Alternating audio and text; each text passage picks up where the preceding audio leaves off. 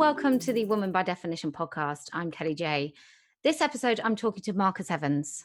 He trained and worked as a consultant psychotherapist at the Tavistock and Portman NHS Foundation Trust and has over 35 years experience in mental health as a practitioner, supervisor, lecturer and manager. He's also had a private practice in Beckenham since 1995. He was one of the founding members of the Fitzjohn Service for the Treatment of Patients with Severe and Enduring Mental Health Conditions and or personality disorder in the adult department of the Tavistock. He's written and taught extensively on this subject, and he's the author of Making Room for Madness in Mental Health, the Psychoanalytic Understanding of Psychotic Communications, published by Carnac in the Tavistock series. Marcus recently came to prominence when he resigned as governor of the Tavistock on the basis of being very unhappy with what happened to his colleagues when they raised concerns about what we were doing to children. And just as recently as yesterday, J.K. Rowling was tweeting Marcus's latest report, which is called Freedom to Think, the Need for Thorough Assessment and Treatment of Gender Dysphoric Children. Marcus's experience is extensive. His knowledge is phenomenal. And I think it's something that we have to listen to. And his recommendations are brave and necessary. So I hope you enjoy. Here's Marcus Evans. Right, that'll do. Okay. So hello, Marcus Evans, and welcome to the Woman by Definition podcast. Hi, Posey. Nice to be here. Yeah, lovely to see you. You are quite the man of the moment with J.K. Rowling choosing to amplify your work. So congratulations. Well, it's just so important. I think she's really been a game changer because there's lots of us that have been concerned about what's going on in this area, but we tend to be sort of stuck in our sort of little groups. And obviously she's, got massive sort of access to a much wider audience. And so it's very important because what I found is there's little pockets of people who are very concerned and know what's going on, but actually the general population really are in the dark. They think there's a nasty argument which they don't want to get involved in because they don't really understand what's going on. And actually this whole thing needs opening up. It needs much wider debate and discussion. Yeah, I couldn't agree more. Yeah. So back in February of last year, the Times ran a piece about you. And in it, you said that the Tavistock were creating a climate of fear and were dismissive of concerns raised by their own clinicians. And as a consequence of that, you resigned. Can you tell for the people that don't know, haven't read about it, can you tell us a little bit more about that sort of episode, where it came from? What was the final straw? Yeah, so I worked as a member of the senior staff and management in the trust for 20 years, and then I retired from the NHS and I took up this post as a governor at voluntary post, and the governors that sort of oversee the functioning of the trust. Is the trust doing what it should be doing? And the first thing that sort of lands on the governor's lap is this issue about GIDS. And so there were two complaints. One was from a group of parents whose kids were being seen by GIDS, and the other was by a former governor called Dave Bell, who's probably the best known clinician in the Tavistock, colleague of mine. And both of them raised serious concerns about this controversial service, which I've obviously known about for a long time. The other thing is that 15 years ago, my wife had raised similar concerns about the service. And the concerns are that basically that kids are not being properly assessed and their psychological state not being really evaluated, and that they're being sort of fast-tracked through for sort of biological treatment of what I see as a psychological condition. So this is a contentious area, and my own experience of managing complaints, as I used to, is you've got to look at them seriously. You learn something about the area, you learn something about your service by taking them seriously. And my observation of the trust was that they were basically using the medical director's report, because they then set up a medical director's report, that this was being used to bury the problem. Right. And they did it by basically undermining Dave Bell and his credentials, which is a cheap shot. It's a bit staggering, because some of the things that were brought up by those clinicians were really quite frightening. So accusations of homophobia in parents, that the autistic children weren't being looked after properly. So really quite serious concerns. How did the trust manage not to take them seriously? I think the trust is become, in terms of this area, it's highly politicized. You know, the trust has a big contract with NHS England. All NHS trusts struggle at the moment to keep above water in terms of their financial regulation. And this is they've got one provider of under 18 services. So it's a big deal for the trust. But the other fact is the politicisation, that they're too closely aligned with the trans charities, and they've become extremely influential. So in a way, I think the trust thinks they're in control, but actually I think the political tail is wagging the clinical dog. That's what's going on here. And that I could sort of accept, as a member of public and a parent, I could sort of accept it if it wasn't permanently altering the bodies of children. And I mean, that's it, isn't it? It's political whims will come and go, but those children, once they've been altered, have no route back. So that becomes a sticking point to me. And I guess they must have to justify it both to themselves as well as a funding, sort of as a stream of revenue. So there must be pieces of research within the Tavistock, I guess, that justify what they're doing. No, the evidence for this whole area is astoundingly poor. As Carl Hennigan, who basically oversees NICE, has said, you know, there's not enough evidence to justify this treatment. The other thing that they say is they say, well, it's a pause on puberty.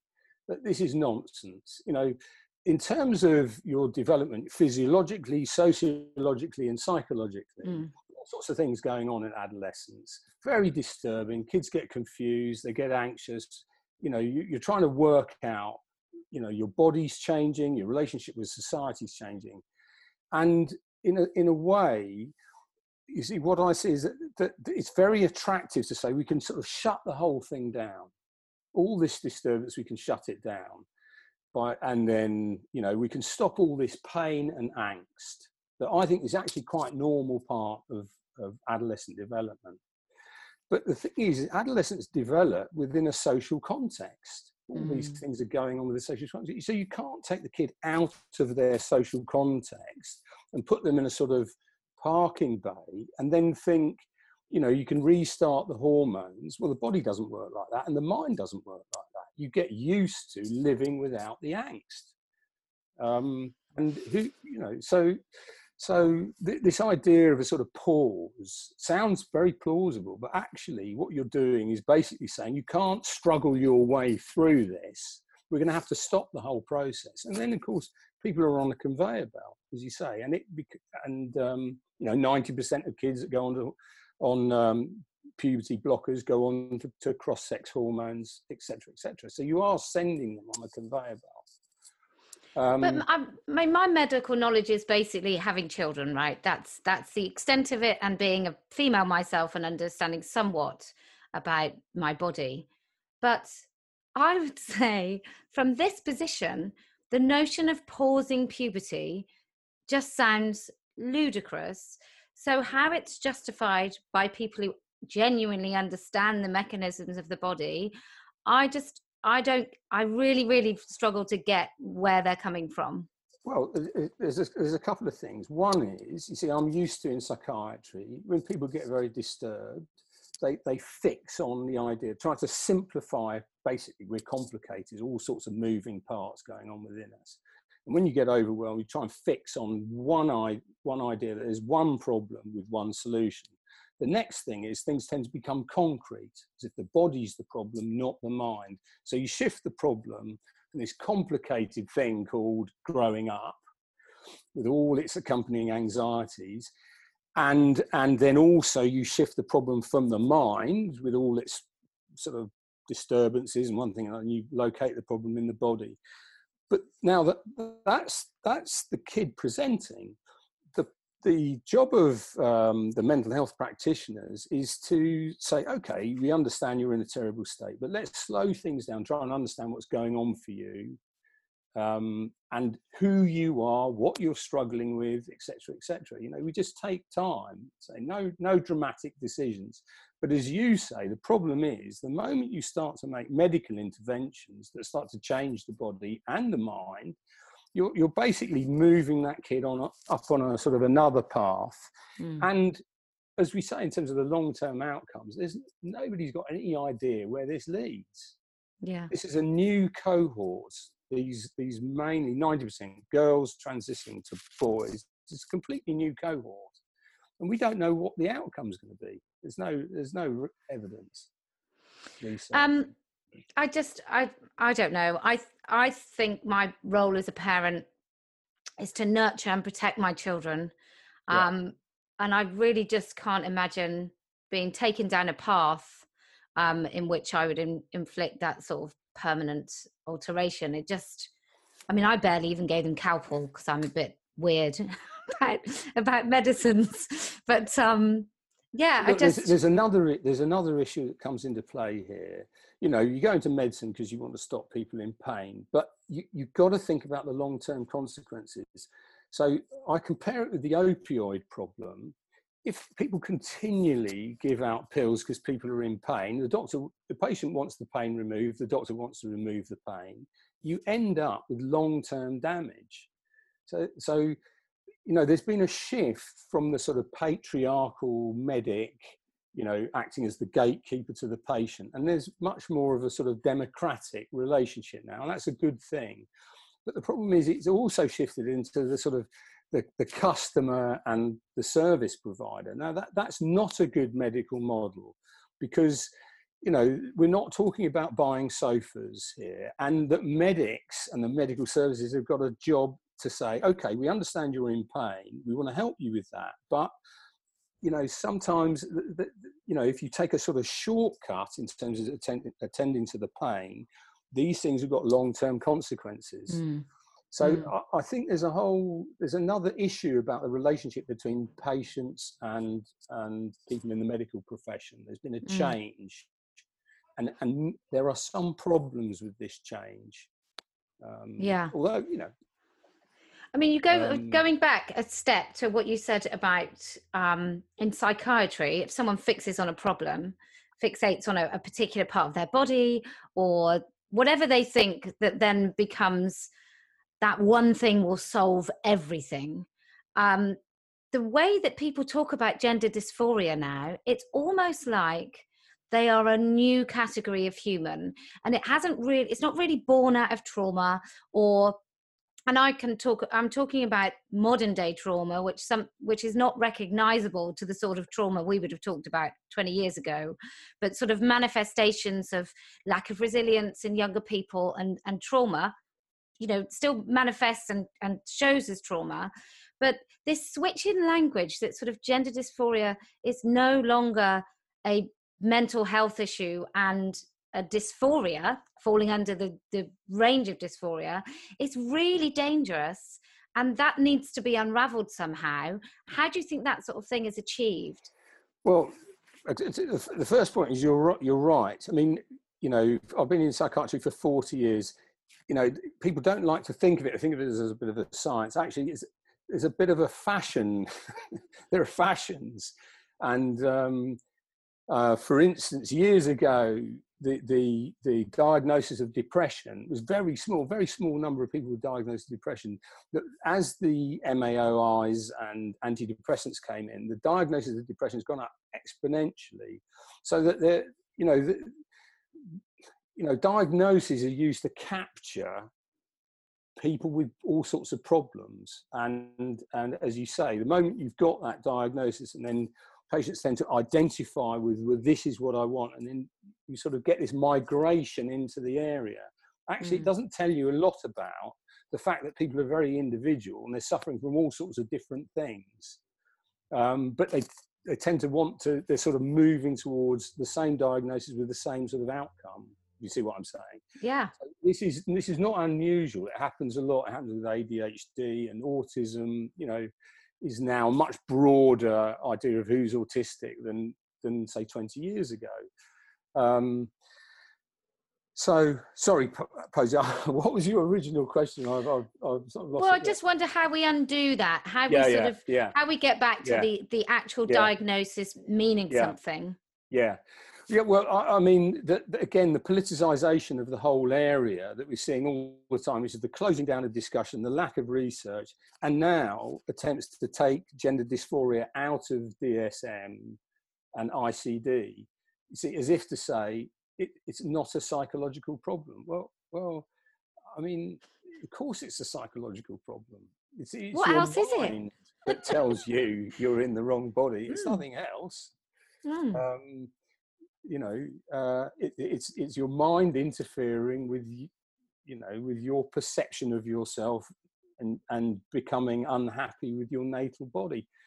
But again, it's all part of normal development. We're all, we've all got to sort of come to terms with who we are, warts and all. And as we move into middle age, you have to do more of that, But even as an adolescent, there's bits you don't like. I've got a bit of a bulbous nose and my ears are a bit sticky outy, and I wish they weren't. But there we are, because otherwise I would look like Sting, and life would be much better. But I have to put up with who I am, and so does everybody else.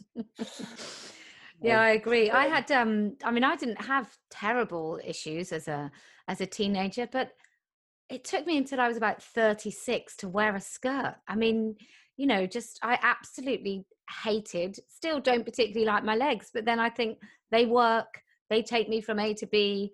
I can deal with that. Absolutely, but I'm sure if I'd fixated on something else growing up, anything could have happened. So now you've recently published a report called Freedom to Think: The Need for Thorough Assessment and Treatment of Gender Dysphoric Children. What I'm assuming the report is about your sort of build-up of your knowledge over this time. Can we start with something really simple? What is gender dysphoria? Gender dysphoria is just unhappiness with your body, with your sexed body. That's what it is. Dysphoria is an unhappiness, basically. And do you think if we'd never labelled it, there'd be so many children with it? Well, I'm not sure. I mean, as I say, I just think that it's symptomatic of other things. We've got the job of coming to terms with the way we are and the way the world is. That's part of the developmental process, and it's a painful process because, at one stage I thought I was the best rugby fullback in the country. Unfortunately, the bloke who picked the England rugby team didn't agree with me. Now I've got to come to terms with the fact that one of us is wrong. I think it happened to be him, but the thing is that I don't control the world, and we're in a relationship with sort of reality, where reality is always, we've got our perception, and then we've got the way the world sees us. So you're involved in this process of continually checking out your perceptions against the external world. I think this sort of thing of self-ID, that I'll just define myself as X, as if there isn't a dialogue with society, and there is. And sometimes we don't like it, sometimes we disagree, but but to sort of act as if you can just change the world by just changing your perceptions. Well, this is the basis of psychosis. You know, the psychotic patient says, "I'm Henry VIII," and you say, "No, you can't be. You've only been married once." And and I'll just say, "Well, but I am." Because the feedback from the external world is that that's not reality. But you just move into a state where you say, "Well, I've just invented a whole view of myself, which I call my delusion, and I'm fixed with that. I don't really need to sort of check that out with external reality or with my physical reality. I can just define myself." But that's a sort of illusion or delusion. It's basically a psychotic process. Okay, so in your report, you talk about affirmation therapy and the affirmative approach to so-called gender dysphoria. What is affirmation therapy, and how long has that been something that's been insisted upon? Well, again, I'm going to repeat myself. This is the sort of politicization. There's no research to say that affirmation is the correct way of dealing with gender dysphoria. Most gender clinics adopted what's called watchful waiting, for which there is an evidence base. And Ken Zucker, who's probably the heavyweight researcher in this area, said that 90% of kids will come out of their gender dysphoria as a sort of part of a natural process if they're supported. But suddenly this new approach comes in, and no one knows how it happens, but it's sort of politically influenced, as I say, without research. And it's not, if I just compare it with an anorexic comes to see you and says, "Well, I think food is poison, I don't want to eat food," I don't automatically affirm their beliefs. My job is to say, "Okay, well, look, that's a bit of a problem, because if you don't eat, you're going to die." But we're not going to get into an argument about that. What I'm really interested in as your psychotherapist is trying to understand how you've come to that particular view and what you think it's going to do for you. And how can I interest you in the problem of adopting that belief system? I'm interested in people's motives and how they get fixed in a particular way of thinking. My job is not to convert them into Marcus Evans's view of how they should be. My job is to understand who they are and what they're struggling with and how they've come to this, sort of quite damaging solution in terms of anorexia, because it's psychiatry's biggest killer, anorexia. Right. Yeah. So anorexia, clearly not an affirmation approach there. No. Is there any other sort of psychiatric condition where you would affirm, or is this brand new just for this area? No. I mean, you're empathic. The person says this is how they feel. I'm not going to get into an argument with the psychotic guy who says he's Henry VIII. I'm not going to argue with him. No, I'm empathic. Okay, that's how you feel you are, and it's very irritating that the rest of the world doesn't agree with you. But I'm trying to find ways of understanding how they've come to that sort of belief and sort of open their minds up to different ways of seeing things. That's my job. So no, I don't affirm anyone, but nor do I get into unnecessary, unfruitful arguments. It's trying to look at things from different points of view. That's my job. I recently watched a very young woman. So she was 16. I think she's about 26 now. So 16, she just had her breast removed. There was it was a very harrowing scene. So there was her in the room taking off the bandages. There was a nurse there, didn't even have her hair back, which may be another issue. There was an older so-called trans man in the room saying how incredibly celebratory this whole thing was. And then fast forward to 10 years later, that same woman still has body hatred. She's now going to a transgender affirmation counsellor because she found many counsellors who then wanted to talk about why she transitioned in the first place, but she didn't want to talk about that. And she's now been labelled as having internalized transphobia about her post-surgical body. I mean, how are these people practicing? The thing is to face the damage that she's done in the interest of trying to make something better, and in my view, the collusion with the medics. You know, what are you faced with? You know, how do you face that? So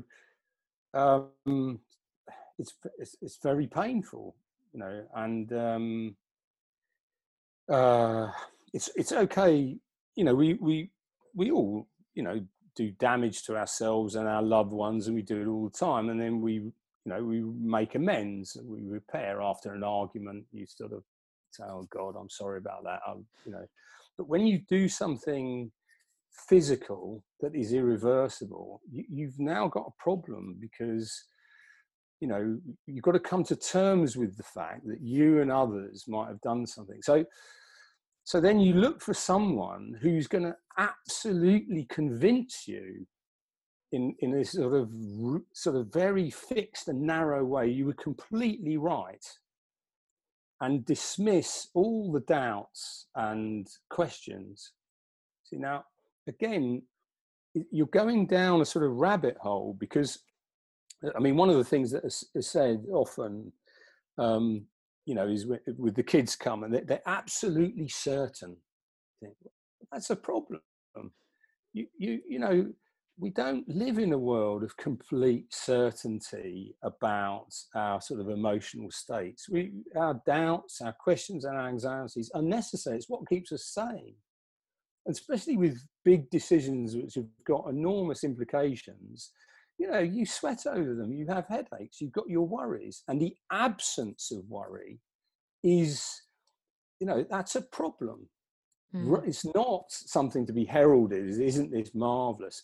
Now, it seems to me that this therapist is trying to sort of indoctrinate the patient into saying there are no problems. You see, it's all to do with your not accepting yourself. But you know, you must get rid of all these doubts and anxieties. But this is a very abnormal state.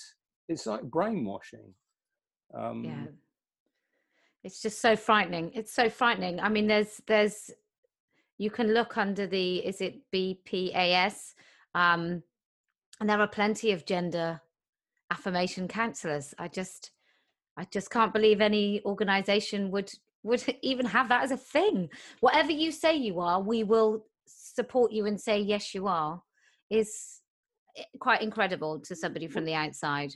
It cuts across the fact my job is to, as I've said many times, is to be curious, interested about who this person is, and wary about fixed beliefs in the psychological sphere. These are things that you hang on to when you feel there's too much chaos and anxiety. I understand that. But to try and remove yourself and get some sort of fixed belief, you know, it's mental flexibility is very important. You know, we've got to be prepared to look at things from different points of view and relinquish certain beliefs as we go along, and while we adopt new ways of thinking. That's part of a mature person, you know, living a mature life, you know, not rigid, fixed states of mind. Wow, I might not share that view with my husband. We'll keep that a secret. So another thing you discuss in your report is the memorandum of understanding of conversion. So this is a bit of a hot topic, because people on one side of the debate will talk about the homophobia being prevalent in the parents of these children, and therefore transitioning children or taking them on that route is the ultimate in gay conversion therapy. What is the memorandum of understanding of conversion? Well, basically, it looks like a quite benign document. But if you look at it in some detail, there's a problem in it, which is basically, you say, if someone comes and says to you they've got a problem with their sexuality, then you can be curious about that as a therapist and you can explore that.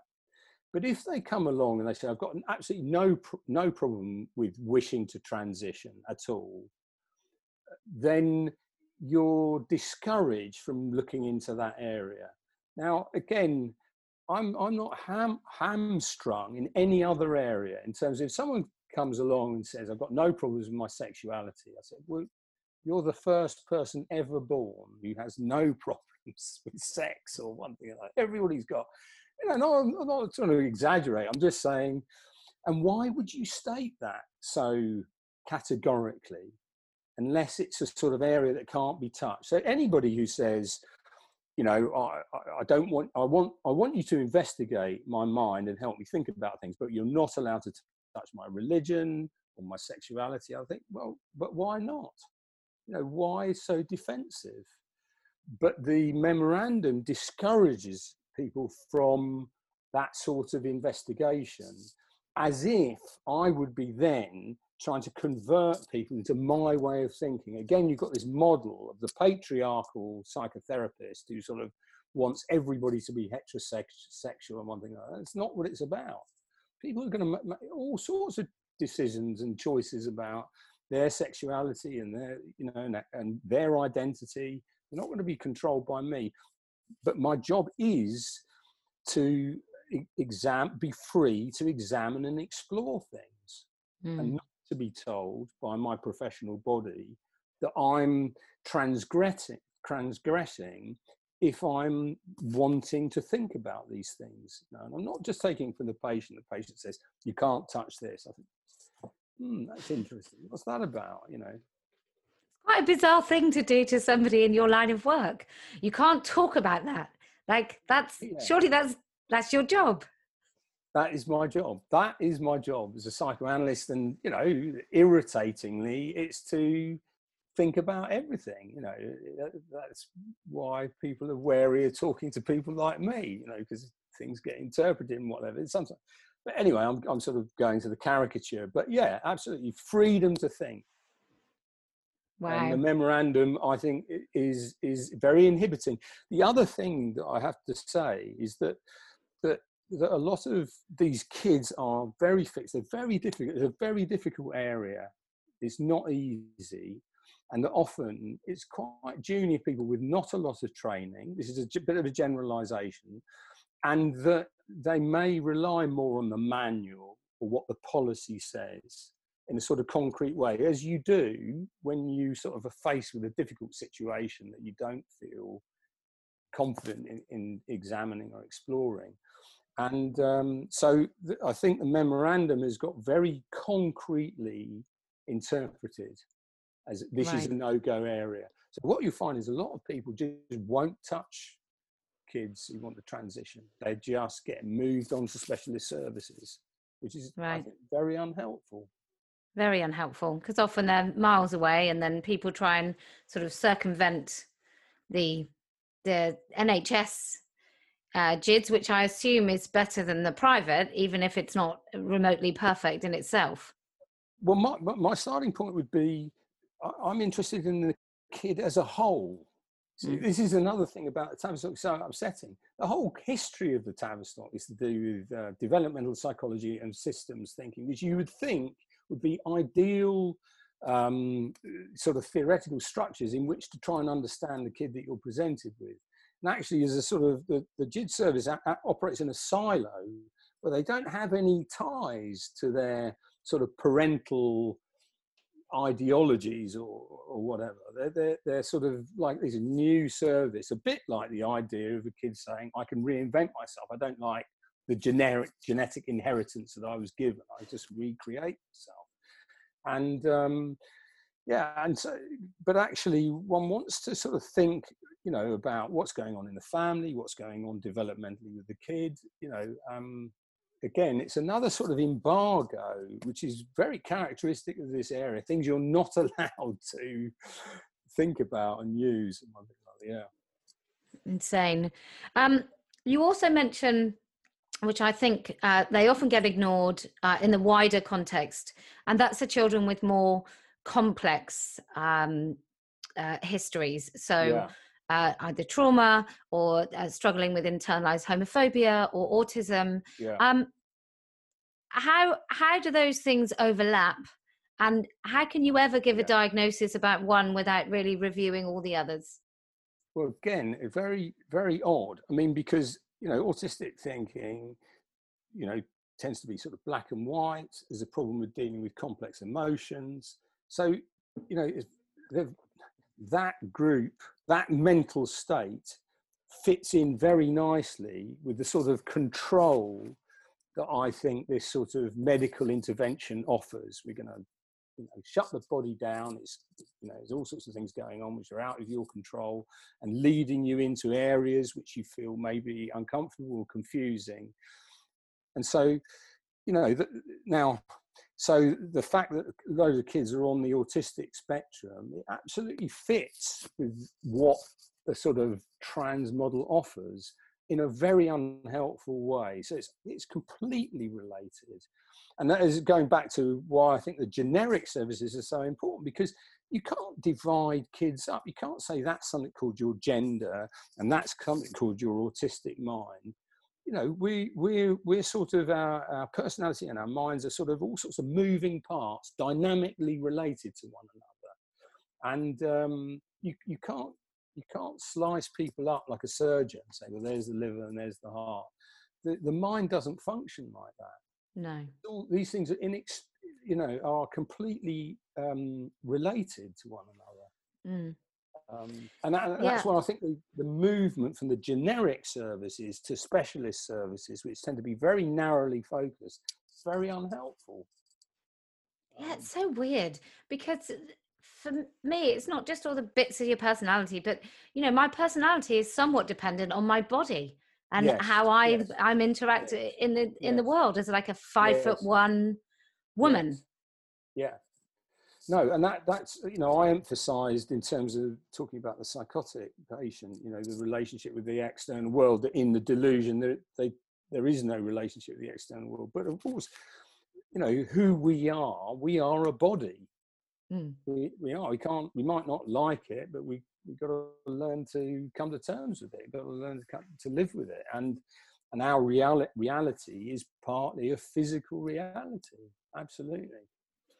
So sometimes when I start thinking about this stuff, you just sort of go round in a circle, and then you go, oh, but like the word gender, for example, is just, I find it a really destructive word when it comes to sort of dealing with reality, because it doesn't, I'm a female in a female body with a female brain and a female experience, and no other bits of gender or interpretation or anything like that is going to change or alter those facts. I can't escape being female. Even if I'm blokey, I can't escape being female. Yeah.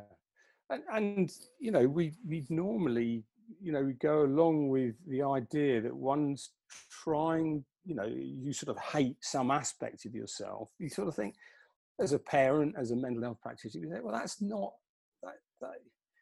that's not great. And we certainly wouldn't go, well, if you could get rid of the hated part. I mean, we'd all like to do that, but you can't get rid of the hated part. We've got to, as I say, repeating myself, we've got to come to terms with who we are, not in this cosmetic way change who we are. Now, having said all that, that some people will go on to transition because that's the compromise that's going to work for them. And I don't want to be heard to be saying nobody should transition. I don't, some people will transition, and that's the best way they find of living their life. And what I do think is important is that before that happens, there should be shouldn't happen for under 18s, as used to be the law. No medical treatment for under 18s. and once beyond 18, I still think people should go through a sort of thorough process of psychological evaluation. As I think I said in the Quillette paper, you know, years ago, used to be told that everybody who had gender reassignment surgery made a good transition. Now, I knew that was rubbish because I used to see people in King's Casualty who've been, you know, they often had complex problems. They believed this would be the solution. They had gender reassignment surgery, and then they wake up the next day and they still got the same problems, and then they become suicidal. And it wasn't a massive number because the numbers were very small in those days, but there was, you know, in the psychiatric system and, you know, in Casualty, you would see, you know, a steady stream of people for whom gender reassignment surgery had not worked out. Now, as I say, now we've got this completely different cohort. The numbers are much bigger and a very different profile. Yeah. So, you know, even more need for thorough investigation. With those people that regretted it, is there, like, clearly the benefit of hindsight is always a wonderful thing. When we dig into their histories, could we have ever known that the transition wasn't going to work for them? Is there some stuff that has become apparent that maybe it could have been spotted, or is it just random? Well, I think there's certain things that I think the connection's a bit. Can you hear me? I can hear you. Yeah, I think yeah. I've got quite a good connection. I think one of the things that you're up against is that when people are in a sort of in an upset state, that, you know, the idea of a concrete solution is very attractive. So when the medication's on the table and you've got to come along and talk to Marcus Evans, who's just going to talk about things, and they go, well, the pills will actually change something physically. So it's quite hard to hold the line clinically and say, okay, you may decide in the future that this is what you're going to do, but in the meantime, we're going to go through a very thorough process. And some of the things that can be sort of picked up, it used to be the case. So, for instance, I'm not sure what the situation is. If you had a major mental illness, that you were discouraged from transitioning. I saw a chap who was psychotic. He had a diagnosis of paranoid schizophrenia.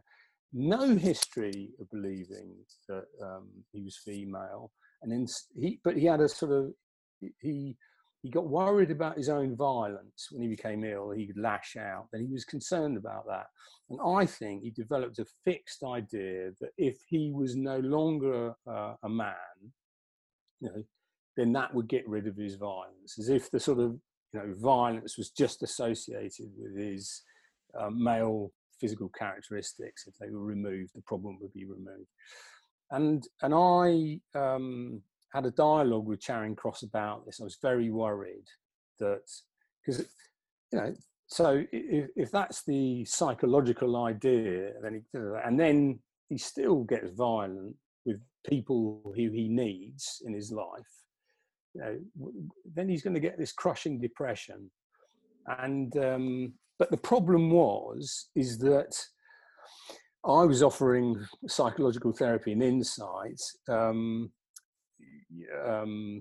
gender reassignment surgery was offering this powerful intervention, and he wanted a powerful intervention to solve the problem of his powerful psychological problem. You see what I mean? All I'm going to do is talk.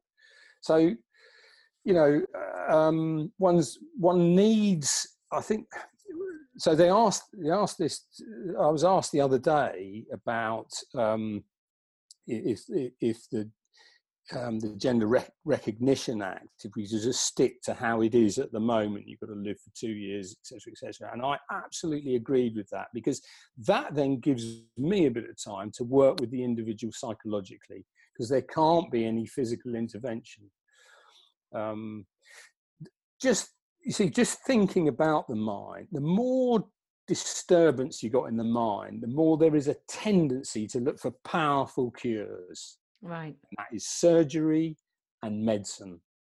And so it's hard to, without the support of legal frameworks, it's hard to hold the line psychologically. I hope that's sort of clear. But yeah, the law and the clinical need should go together. That's my view. Yeah. Well, what age or where do you think people are when sort of generally, this is going to be too difficult a question, I think, but when generally we're settled as who we are?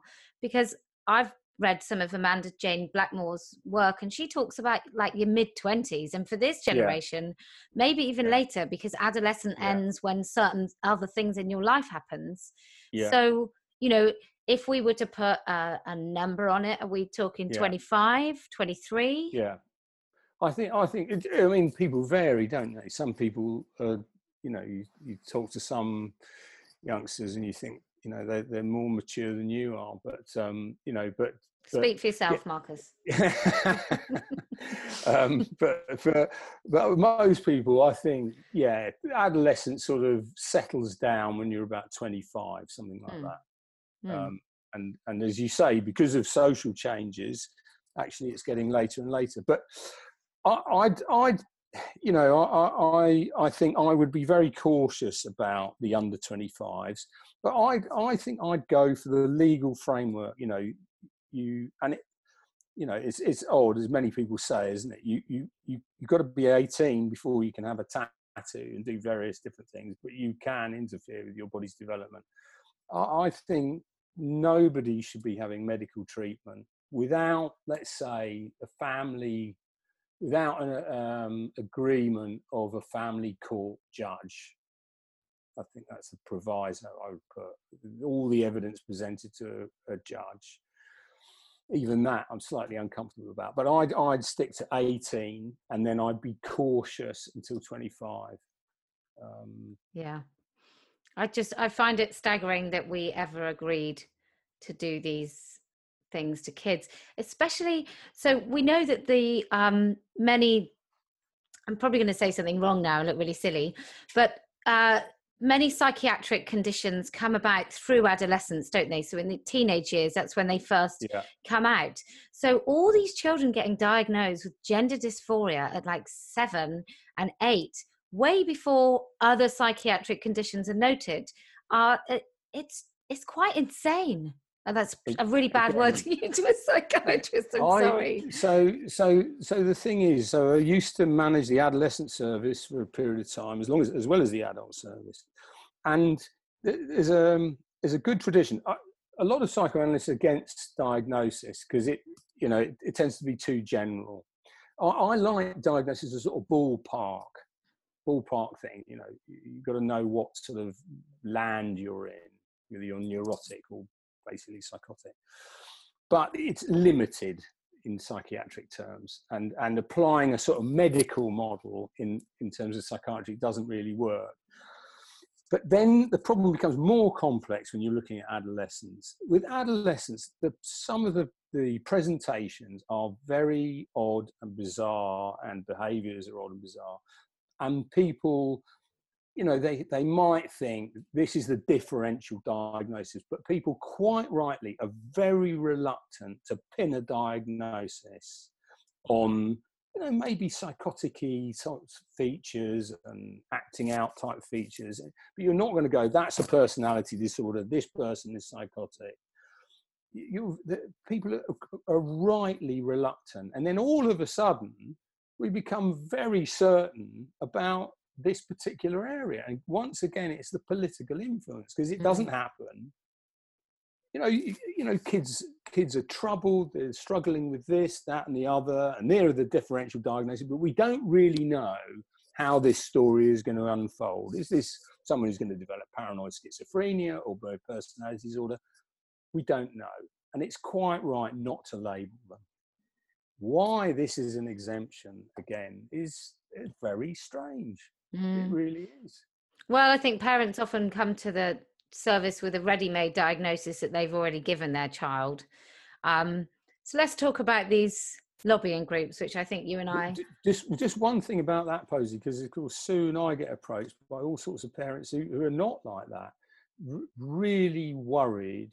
You know, my daughter is a bit on the autistic spectrum. She finds, you know, there I am now diagnosing, let's say she finds social situations a bit difficult, and suddenly she went to see a counsellor and now she wants to transition. And the parents are terrified. They're felt to be looked upon as sort of bigoted, controlling parents who are not just affirming, but basically, quite rightly, they don't trust the services, and they're right not to. And, you know, I wouldn't say we're inundated, but we have a steady stream of quite measured, worried parents phoning up saying, who do I send my kid to? Because I don't trust the statutory services. So no, and I don't blame them at all. No, quite right. So obviously you and I are great cheerleaders for the lobbying groups that have cut right into most of our health services, who are in our police, in our courts, in our schools, everywhere. When did they get their grips on the Tavistock? Well, as I say, you know, Sue, and there was an investigation, I think, in 2005, and she noted how close the gender identity service was with some of the charities. And again, this is very unusual. I mean, you know, in the adult department, you have a relationship with a charity. Sometimes it's very helpful, but they, you know, they're not involved in policy making. You know, you've got to be completely independent. Not, you know, in terms of my assessment for setting up a structure in which I'm assessing my patients. You know, you've got to be independent, and sometimes, you know, so to have a sort of charity involved in the sort of policy making or description of the service is very odd. I mean, we say odd because I guess that's a polite way of saying it. It seems quite sinister that they have. It shouldn't be happening. You know, when particularly if the charities have got a particular drum that they're beating. You know, they've got a particular sort of ideology and drive, and this interferes with what I'm describing as the sort of independence of mind that you need in order to sort of assess things properly. You don't need political interference. It's just not helpful.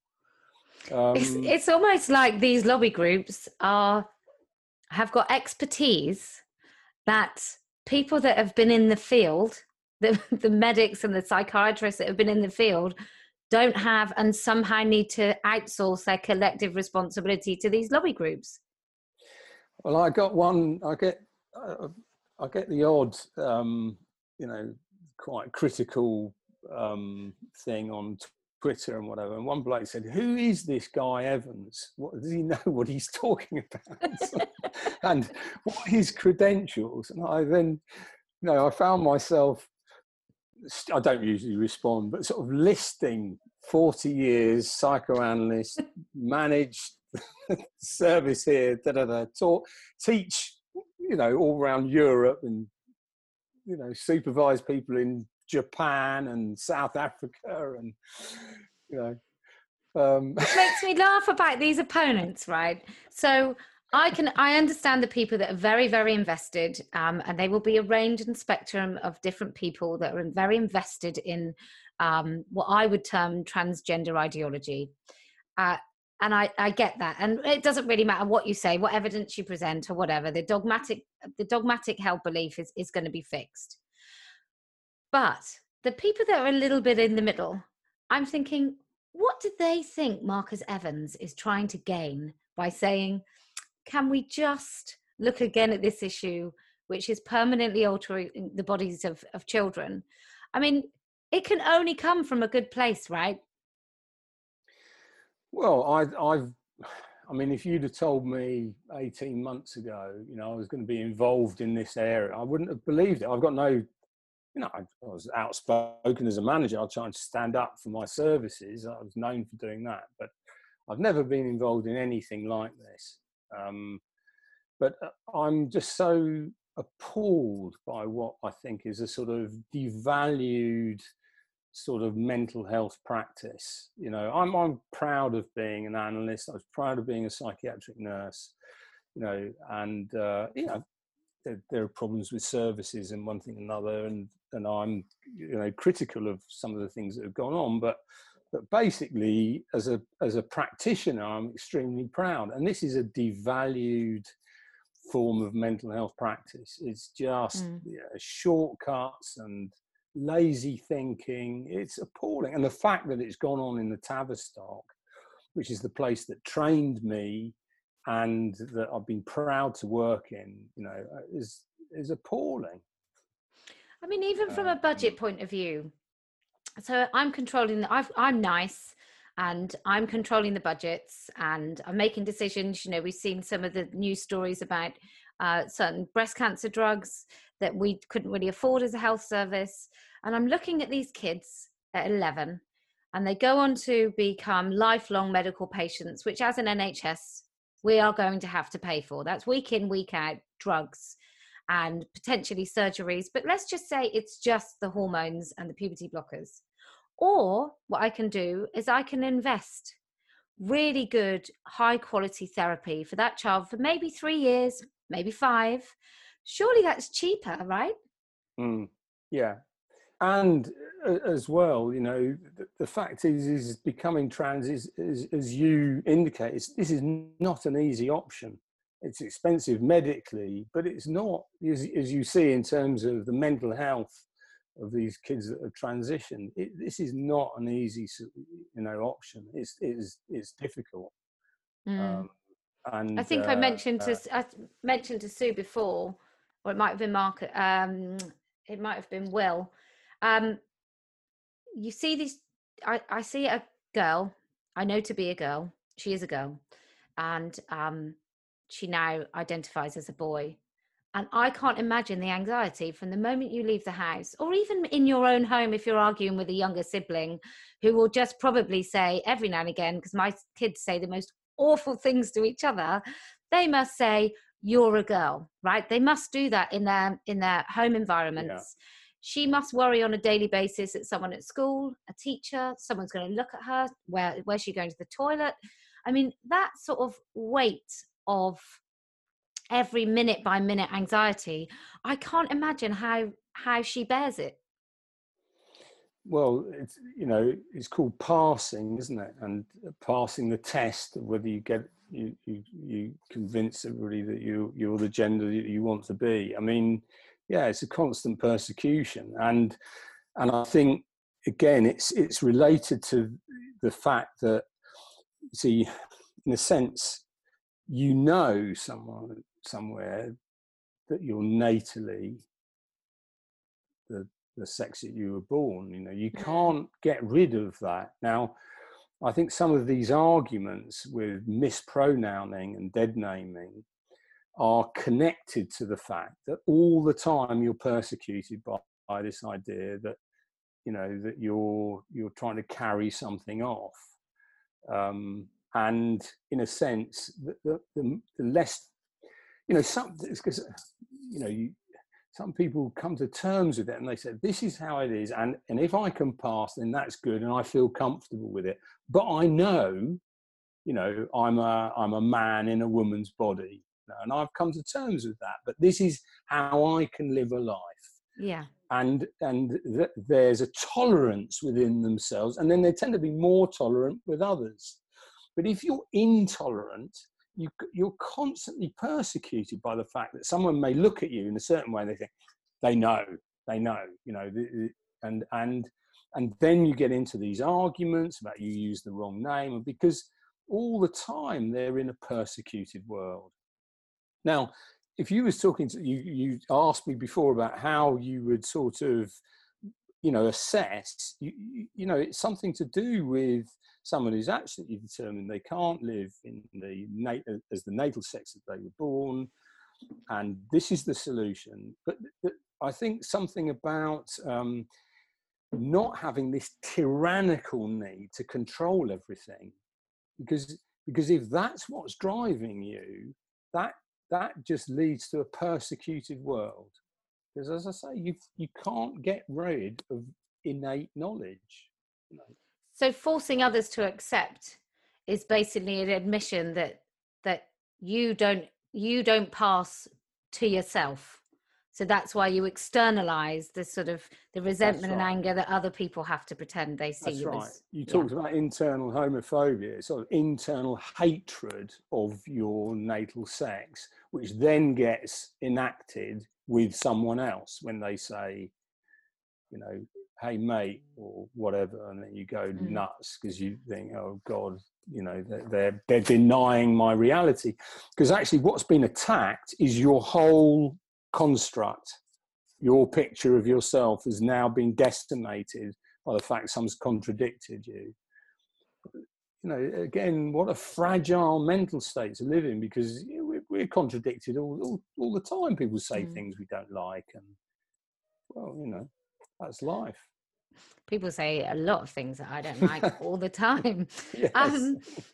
So you're very tolerant, though, Posey. So fast forward. So here we are. So I got a couple more questions. Are you hopeful, Marcus, that we are beginning to unravel some of this stuff?